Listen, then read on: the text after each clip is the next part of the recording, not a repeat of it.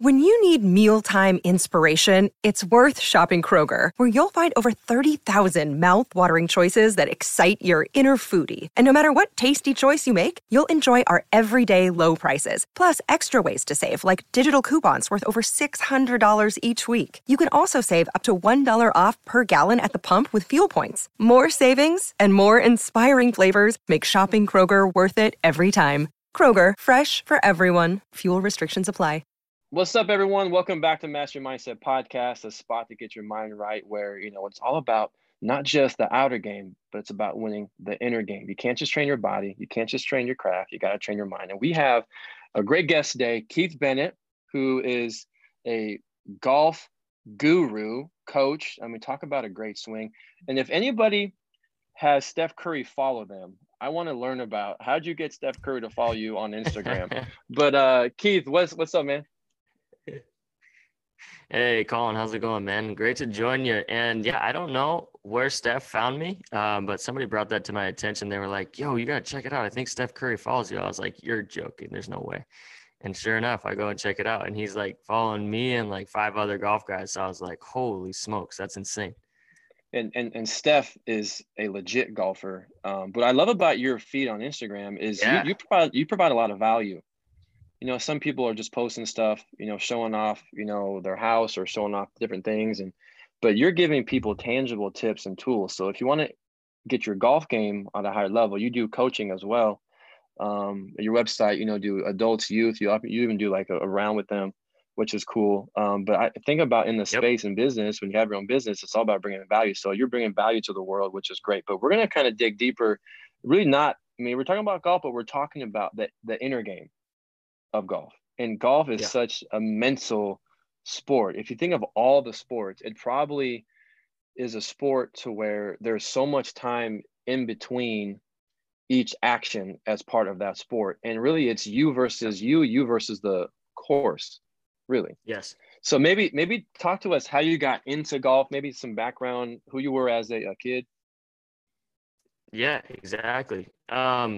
Interesting enough, my journey into golf was kind of a little bit roundabout. It wasn't really streamlined in. I actually didn't play golf growing up. So I didn't play middle school or high school golf. I grew up in Vermont, and winter sports and, snowboarding was actually my first passion. So I got really into snowboarding, and I got pretty good at a young age. So actually, when I was 16, 17, my parents, I was fortunate enough that they actually let me do online schooling. And so I moved to Mammoth Lakes, California, for the entire winter. In Vermont, the weather can be a little dicey in the winter. You don't really get predictable weather patterns and snow patterns, but out there in California, it's going to be really good pretty much year round. And that was kind of where the snowboarding scene was at the time. And, if you looked at all the movies and the videos and the magazine articles, like it was kind of a little mecca, a little hot spot for up and coming snowboarders, because the weather was so perfect and the jumps and the parks that they were building out there were next level. So I actually moved out to there and pursued snowboarding. Got to a pretty high level as a junior, as an amateur snowboarder, semi-professional. So that was actually my first passion, my first love. And I would play soccer and tennis in the summers. Golf just in Vermont for some reason wasn't a thing that we were doing. My older brother, David, is a golf professional, still is, and he's actually a general manager at a country club in Vermont. The Country Club of Vermont is actually what it's called. And then when I was about 18, 19, for some reason, something clicked and I started to play a little bit more. And I think I fell in love with sort of like the solitude, the individual nature of the game, where I could just go and kind of be by myself. I'm a little, a little introverted by nature. So like, I don't mind being by myself for 4 or 5 hours at a time. It's actually kind of somewhere where I feel like I recharge my batteries, and that kind of solo nature of the sport really drew me in. And snowboarding was kind of winding down. Kind of figured at some point you realize, snowboarding is not the most secure profession. There's not a ton of money in there, and your body takes a pretty big beating. And so at that time I was kind of looking into going to school, and my parents had brought to my attention this professional golf management program that 17 or I think a little less now of the schools in the country offer. And so I looked into there and I ended up going to New Mexico State University, and just kept playing golf, kept getting better. It just was something that was like a passion project. And I just put my nose down to I just kind of put my head down and ground it out and got better. And, I don't know, for some reason, it just grabbed a hold of me and was able to get good enough to walk on to the golf team there. So I played Division I golf for a couple seasons and then moved up to Seattle, and I've been here for 6 years now as a PGA professional.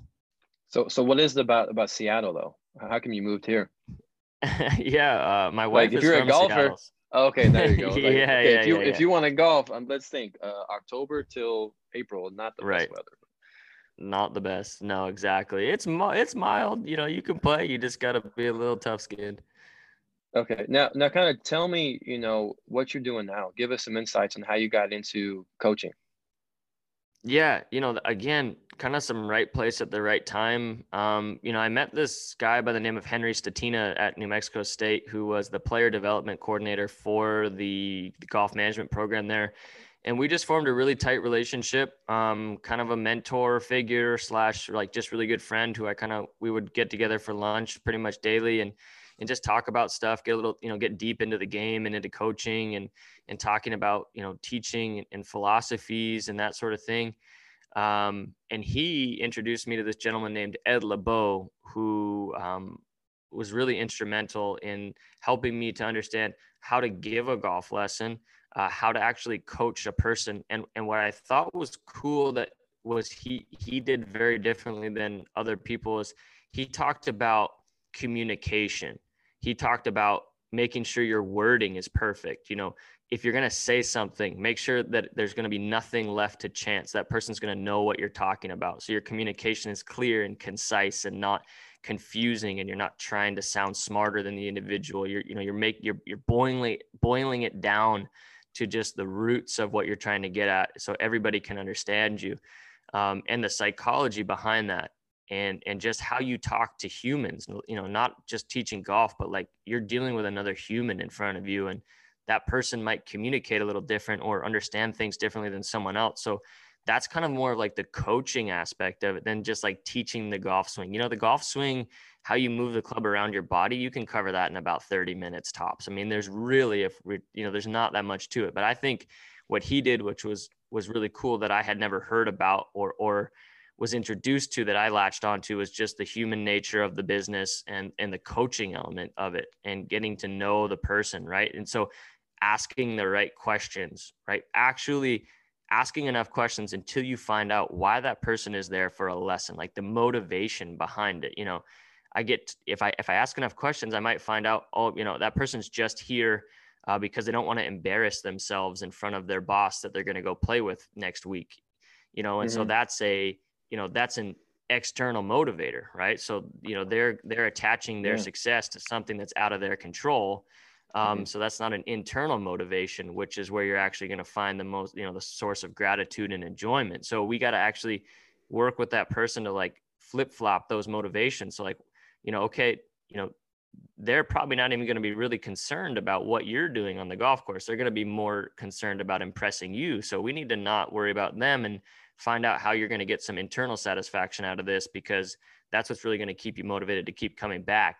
Those little internal wins, not, the whim of someone else telling you, or what you think they thought of you.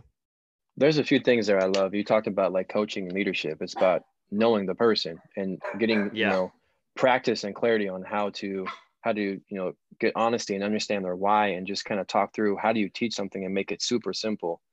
But it's less talking at, but more or less talking with, and creating the examples and the stories to have it connect. The swing is just, you said 30 minutes. The rest is all this other stuff. But I love kind of what you touched on. And I think about golf, the younger me when I was playing, like, why do we care what people think so much about our swing and our game and our score? It's just a game. Like, wait, do you think how well you hit a golf ball determines your worth to the world? Like, right. Where is that coming from? Yeah. No, it's crazy too. And I think there's a lot of things built into the game that actually make that a priority over other things, like the whole handicap idea, right? It's like when you tell somebody on the first tee, if you're just meeting them, what's one of the first questions you get asked? What's your handicap, right? And it's almost like a label, right? Oh, I'm a 15. Well, it's like the guy can be like, oh, you're a 15. I kind of know what to expect from you, right? Like I kind of know who you are as a person. Or someone says, I'm a scratch golfer. It's like, oh, you must be like a cool person who knows more than everybody else, or you must have all the secrets, or, you know, they kind of hold you in this higher regard. But it's like, you could be a crappy person and be a scratch handicap, right? And that 15 handicap could be a really nice guy. I'd rather go play golf with the 15 handicap who I'm going to enjoy my time with, right? I mean, so it's just, there's some things built into this game that I think it make it really hard for people to actually explore themselves and to get better. You know, so if you show up and you're like, well, I always shoot 80, well, you're basically just putting a little limit on yourself for the day. So if you start out with like 3 birdies in a row, you're going to have a panic attack because that's not what you normally do. And your brain freaks out because you're out of your comfort zone. But if you were just to go play golf and say, hey, I'm going to play every hole for what it is, and I'm just going to take the round as it comes, and I'm going to be present, and I'm going to enjoy the challenges that the round of golf throws at me, then you can actually be open and learn something as well. But then you're not like having this mental breakdown because you're outside of your comfort zone. And then your brain will kind of bring you back to the mean and sort of throw a few bogeys at you just so you feel a little bit more comfortable. And then you kind of take a deep breath and you go, oh, I know where I am now. I'm kind of playing the normal round of golf that I play. So I think there's some things in this game that almost like hinder us from getting better until we smash through those little mental barriers. And that's true. And we got T Money, the producer on the 1s and 2s, Puyallup High School golf captain. Let's go, T Money. And we've been talking about, Tanner, your golf game for the last few years. And I've tried to give Tanner some tips. And one thing that you made a post about this recently on your Instagram about, what if we look at a round of golf as not a round, but like it's just a long stretch of a bunch of holes together. It's not like one round. It's a bunch of rounds, or it's a bunch of, let's just focus on one swing, one hole at a time. Yes. And each swing has a life of its own. So don't, you know, I'm an 80 or I'm a 75 or I'm a 95 or whatever your handicap. Let's just look at one swing at a time, one hole at a time. Yeah. And instead of getting your worth in the outcome, but like gratitude, being present, just enjoying the moment.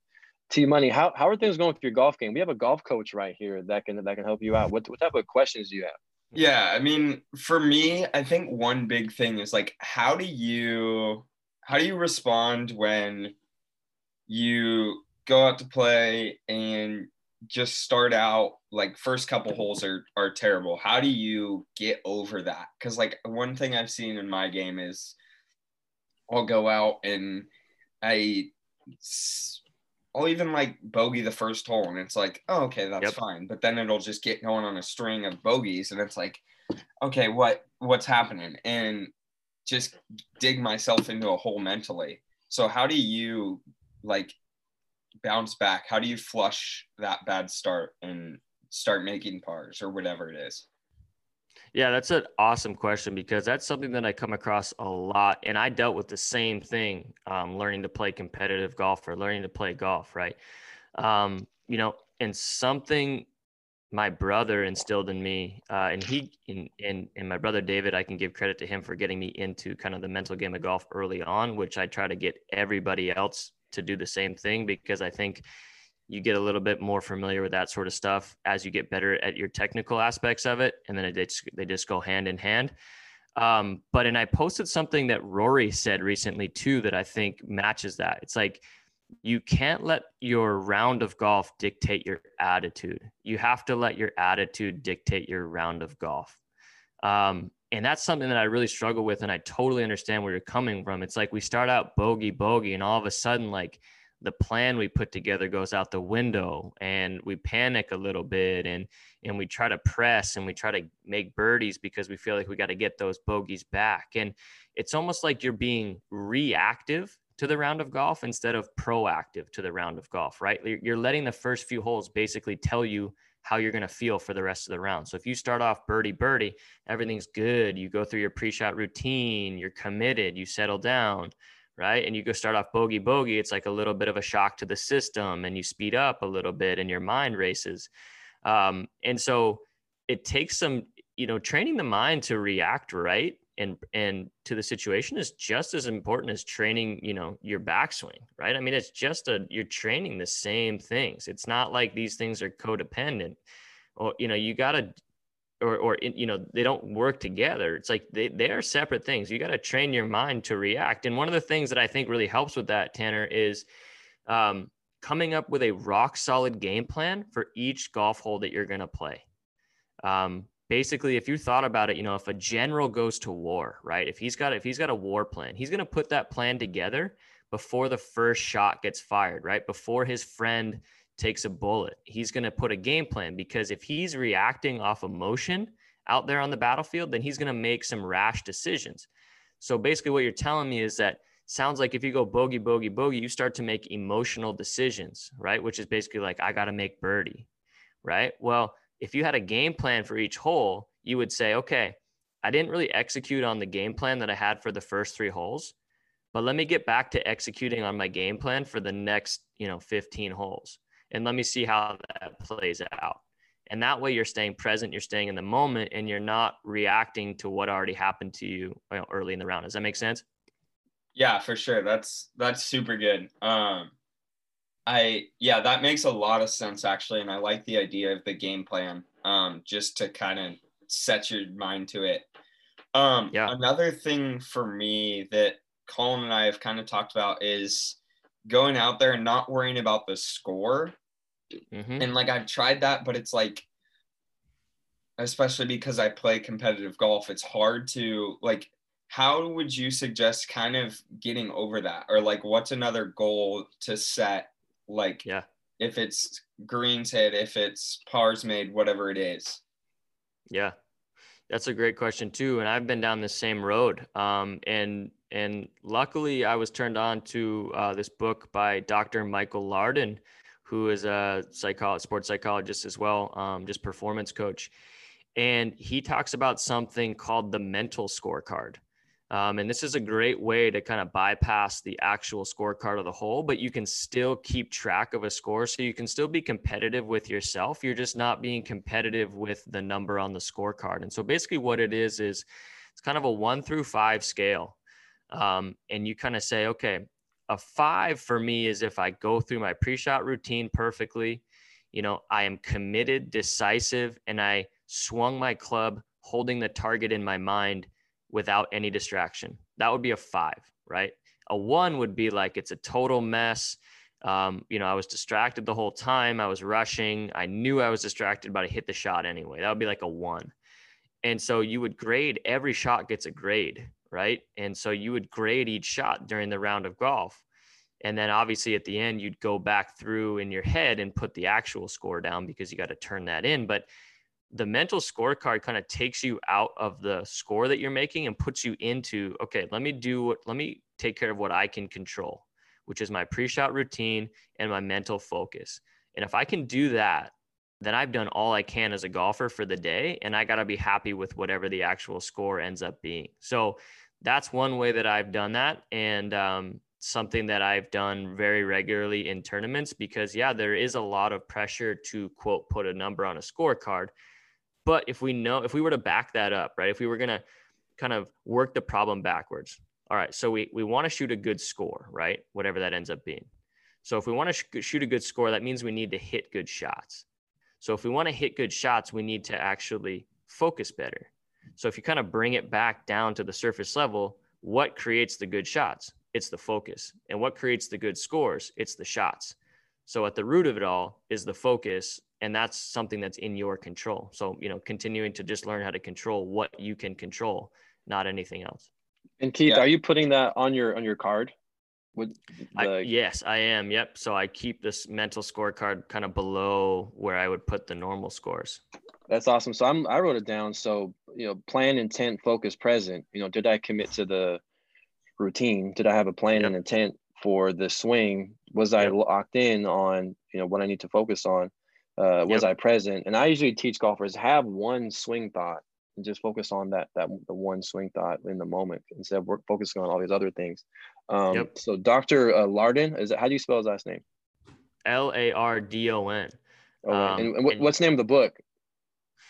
I'm sure we can go to Amazon and Google it. Might even be like the mental game of golf. It might be something simple.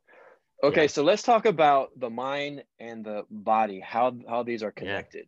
We mentioned that pre-show, and maybe give us just some insights out there on the course, because I really believe that, we're talking golf, but this is life. Yep. You're a coach, a speaker, presenter, a teacher, you're in sales, if you're an athlete in other sports, like all this stuff plays together. but I know you're passionate about the mental side of golf and how, you know, it's kind of like, does the body influence the mind? Does the mind influence the body? Maybe give us some knowledge there. Yeah, you know, I am passionate about this, and this is something that I learned from, you know, Ed LeBeau and my other mentor Henry. Is, you know, there really isn't a point where the mind ends and the body begins. Like, they're so intertwined, and we don't even realize it. You know, basically all day long, our mind is forming pictures, and our body is responding to those pictures. Right. So you can imagine if you were to draw your signature on a piece of paper, your mind is kind of seeing that signature play out as your hand is just responding to your mental picture you have in your mind. Right. So it's nothing where you have to, you know, feel your fingers moving or feel your wrists bending to create your signature. You don't do any of that. Your body completely responds to the mental picture of your signature on the page. Right. So if you can imagine you tried the opposite and you tried to just focus on your hand movements, the signature would get really sketchy looking and it wouldn't be as fluid as it is right now. And that's what makes a signature beautiful, right? It's that kind of that fluidity and almost that looseness to it. There's some freedom to it. And so that's the same thing in golf, right? So if we have a really crisp mental intention of where that target is out in space, you know, where it is from us spatially, distance and direction, and we have a really crisp mind of what the golf club looks like when it swings in the direction of the target, if you can hold those two intentions for the entire swing, your body will actually respond to that mental picture that you've created in your mind. And so what that does is that really frees you up to forget about what happens in the backswing, to forget about what happens in the forward swing. And it lets your subconscious brain sort all of that out. Because if you try to get in the way of that subconscious brain, then your movements become really stiff, really rigid. And what we know is there's actually plenty of research done on external focus of attention versus internal focus of attention.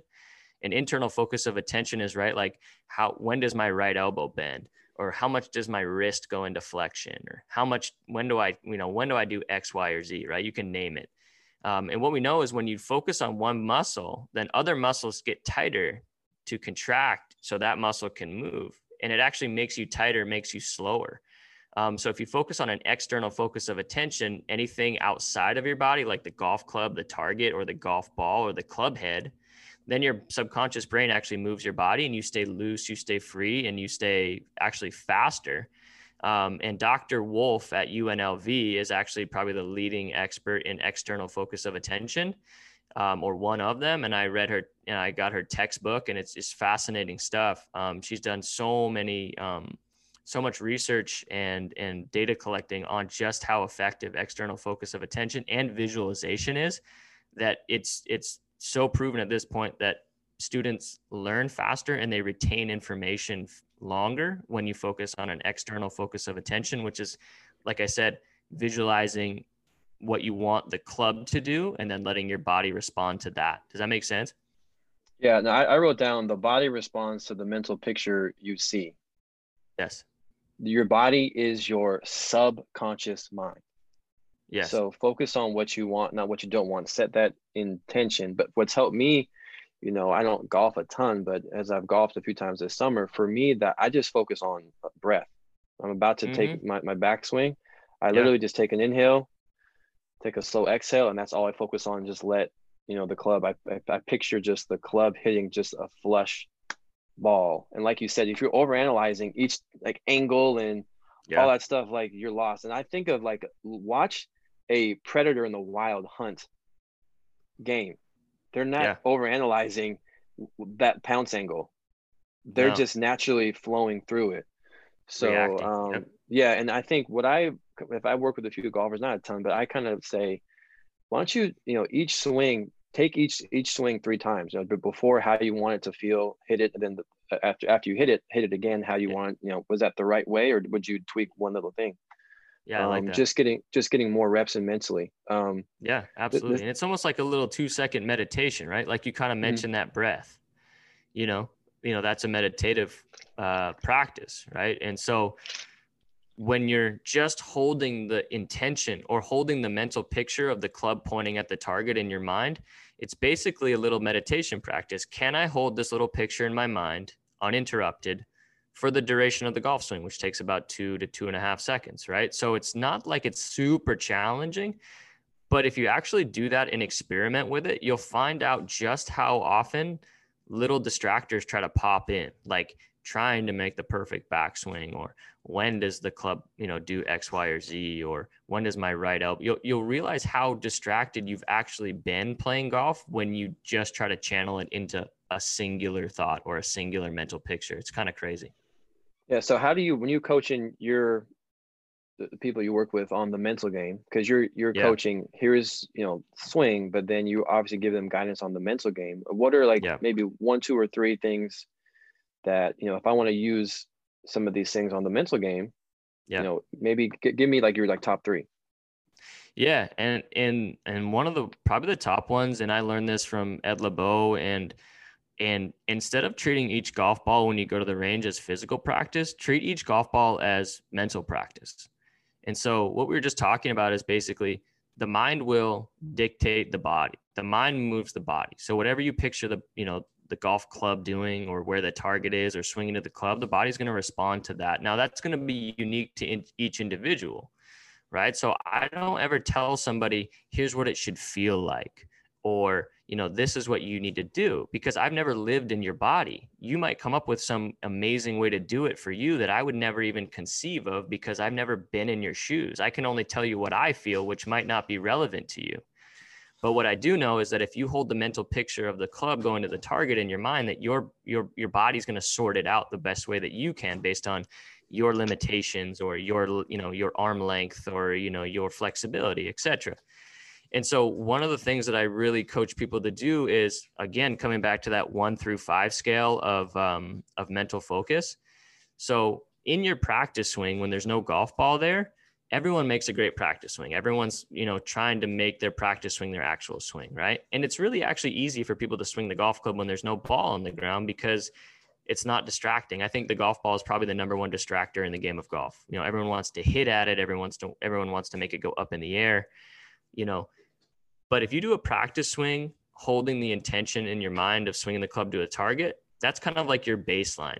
So if you can do that uninterrupted, and do that at like a 5 on the 1 through 5 scale of complete mental focus, then the next 20 balls or 30 balls you hit, your goal is actually to recreate that number 5 score that you just collected without a ball. So you kind of say, okay, when there's a ball there, maybe I'm only hitting 3s on my mental focus. Maybe I lose the image of the target when I start my downswing and I just kind of freak out at the golf ball.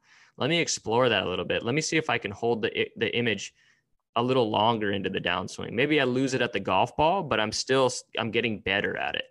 So practicing holding the intent for the entire swing, and then rating yourself. So again, you're giving yourself a score, not on where the ball goes, because that's not your control, but how well that you can swing the club to the target. Now, eventually that golf ball will start going to your target more.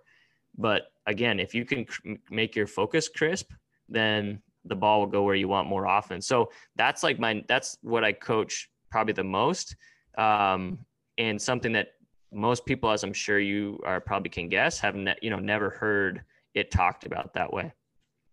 Going to the range, and this is more of a mental practice than anything else.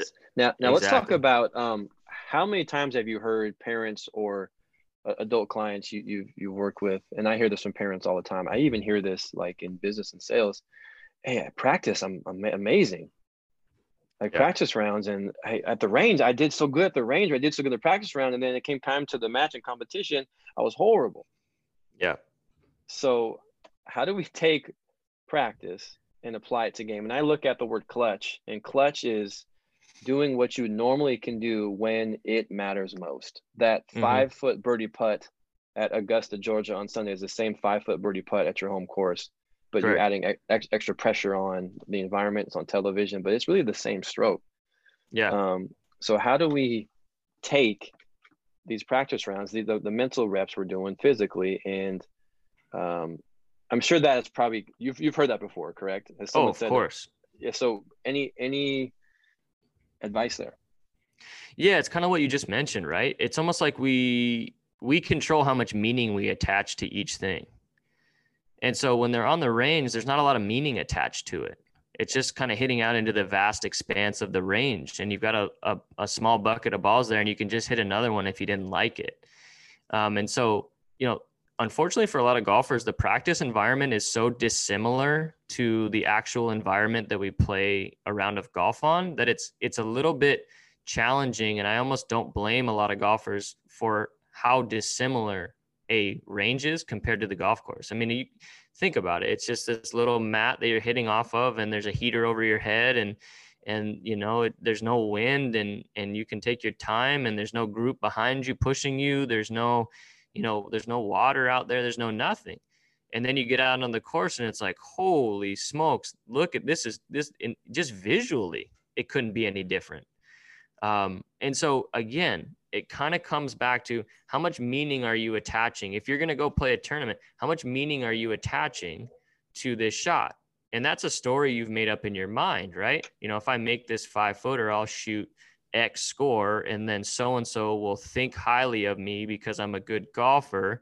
And then I'll think highly of myself because they'll think highly of me. And these are all external focuses and external feedback and external, sources of attention. Whereas in reality, you've just made that whole scenario up. And in a week's time, no one's going to remember the score you shot, and it doesn't really matter. So if you can find a way to just treat it as the same thing that you've been practicing, now that takes practice. And I talked about this with my friend Henry the other day. It's like, if we don't practice playing tournaments, it'll always seem so different to us. If you want to get good at playing tournaments, you got to play a lot of tournaments. I mean, there's just no way around it. If you want to get good at playing golf, you got to play a ridiculous amount of rounds of golf. So your average person spends way more time hitting balls on a range than they'll ever step onto a golf course. And some of that is time constraints with your daily life. And I get that, but you also have to kind of set your expectations and say, I don't play a lot of golf, and this is really different to hitting balls on the range. So there should be a little bit of a different expectation there. If you're a tournament player and you play enough tournament rounds, suddenly that 5-footer for birdie to shoot your lowest round, it's not as scary because you've been in those tournament situations enough times to where it seems a little bit more familiar. So, I mean, It just reps and reps and reps, more reps than people ever think that they need. I mean, I'm sure you know that, right? Oh yeah. It's all about repetition. Repetition is the mother of mastery. And Keith, what I do is I play a game when I'm practicing. I say, I get one shot. I'm going to try to simulate, the distance. And, if I'm on the putting green, I'm going to simulate, okay, I'm not going to shoot this shot 3 times. I get one shot at this just to kind of simulate what's going to feel like and visualize. Absolutely. Just your breath and your routine. But I want to kind of switch gears now. And I really think that, if you were to simulate life, I think golf is a great sport to really learn about life. And I think, we have 5 kids, 4 daughters. And a great way for me to get to know, if someone's dating my daughter when they're older, I want to go golf with you.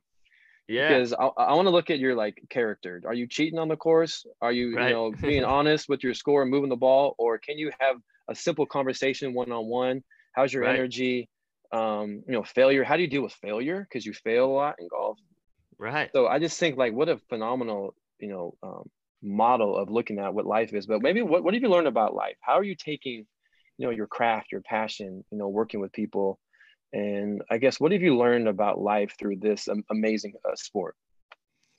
Yeah, I think it comes back to just that idea of being present, not rushing ahead, not trying to predict the future, not trying to change the past. I think golf is probably the number one sport where that could not be more important to your performance on the golf course, but it's really a life lesson in itself. I can't go play the next shot. So if I'm standing on this tee box and I know if I hit it right, it's in the water, and I'm fearful of that the whole time, I'm basically just swinging this shot afraid of the future, which is not going to really help me play the shot at hand. And so that lesson in itself, it's just kind of helped me to be a little bit more present, a little bit more understanding. It's helped me to explore more just meditation topics and kind of like stoicism, like Ryan Holiday and books like that on the Daily Stoic and things about I don't even know if this outcome is good or bad yet. I'm just creating these stories in my mind as I walk to my ball in the rough. You know, I'm already thinking I'm going to make bogey because I hit it in the woods, and then I get up there and there's a perfect little gap in the trees right to the green. But I just beat myself up for 4 minutes walking to my ball. And then I get up there and I'm like, oh, this isn't even that bad.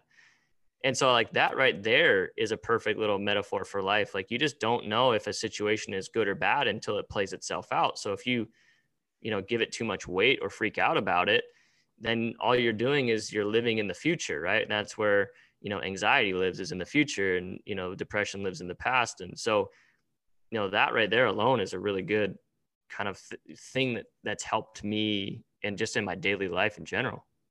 Yeah. Being neutral, being present, every outcome is neutral. It's what you attach a story to, positive or negative. So just being present. And I think that with the training of mindfulness, I'm like, Team Money, are you getting your reps in mentally mindfulness? Right. Are you recognizing thoughts coming and going? Oh, that thought's interesting. I'm going to gently come back to my breath and get centered. Yeah. As we wrap up, Team Money, man, what'd you learn today? Maybe I want to know what's one or two things you're going to do from this time, or give us what your game plan is. I really like the mental scorecard idea. I think that's huge, especially for me. Just to analyze after each hole, not about the score, but how you played it. I don't remember who told me. Oh, so I'm a caddy out at Chambers, and I was playing with this guy. This guy I was caddying for, he was like, yeah, one of my old swing coaches told me, I mean, he was a good player, and he was like, as long as you, like, I would hit a bad shot, and he would say, did you try on that one? And if the answer is yes, then okay, there's nothing you can do about it. Something else happened. And so kind of just analyzing, were you locked in? Did you try? Like, were you focused with that mental scorecard, just trying to get that 5 every time? I like that. And I also like just having a game plan for each hole. So before you hit your tee shot, just sitting there, figuring out your game plan, what you're going to do. And then it's just a matter of executing it. Exactly. And this is just my thoughts, Keith, as I'm, having people listen to you. And this applies to your craft, your job, as a parent, you are not your score. No, so true. Your score doesn't define you. No. So if that's the case, I'm going to be authentic. I'm going to be present. I'm going to show courage. I'm going to choose gratitude. And I like to think about real pressure versus fake pressure. Mm-hmm. Is this swing and score and shot? Let's look at that. Is this real pressure or is this fake pressure? Right. Like, is there a sniper up on the hill if you don't get a birdie? Yeah, exactly. So why would you eat tonight if you don't hit the green? Yeah. So why would you pay a lot of money for the clubs and the gear and the hole and just be miserable and throw your clubs and break your clubs and swear and be frustrated? Man, we are so blessed to even hold a club. For sure. If you're playing golf, there's a few things you have. You have your sight, probably. Yep. You can probably walk, or maybe on a cart, but you can hold a club.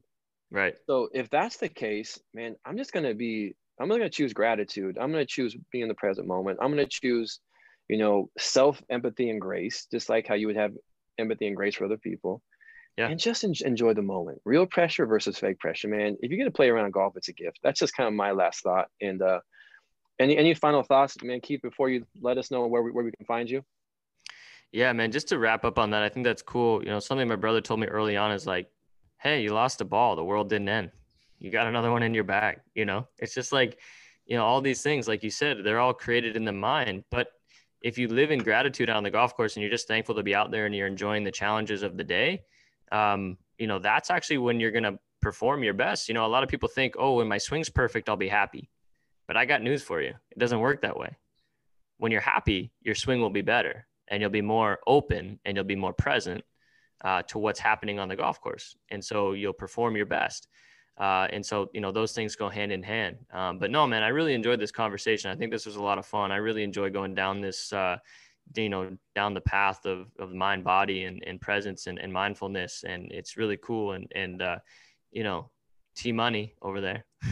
I hope this conversation helps you and please reach out at any point. I would love to explore some of that topic and I'll try to find the name of that book for you guys. Okay. By Dr. Larden. But his brother actually made it onto the PGA Tour, Dr. Larden's brother. And and Lardon was his coach. So that's kind of a cool story in itself. But no, I mean, you know, I'm on Instagram pretty prolifically. That's kind of my main outlet for putting stuff out there. Keith Bennett Golf. That's pretty much where I'm at. Haven't gotten too deep into the YouTube game. Hopefully at some point. Just need a little bit more time, but just been giving lessons a ton. So that's kind of where I'm at. Up at the golf club at Newcastle. That's it. That's a great best views in the state, man. Best Ridiculous. views in the state. So hey guys, great job. If you can take a few of these tips, lessons, this is bigger than golf. So, you know, focus on what you want, not what you don't want. The brain thinks in pictures, not just words. So let's remove don't and can't. Don't slice it. Don't slice it is not going to help you. Don't mess up. Don't scribble is not going to help you. Focus on what you want. Have that clear intent. Choose gratitude. Stay in the present moment. And I like to say, you know, process over outcome. Absolutely. You can't control the outcome. You can't. You're not defined by the outcome. Just focus on that process, guys. But you know what to do, T Money. The body has limits. But the mind is limitless.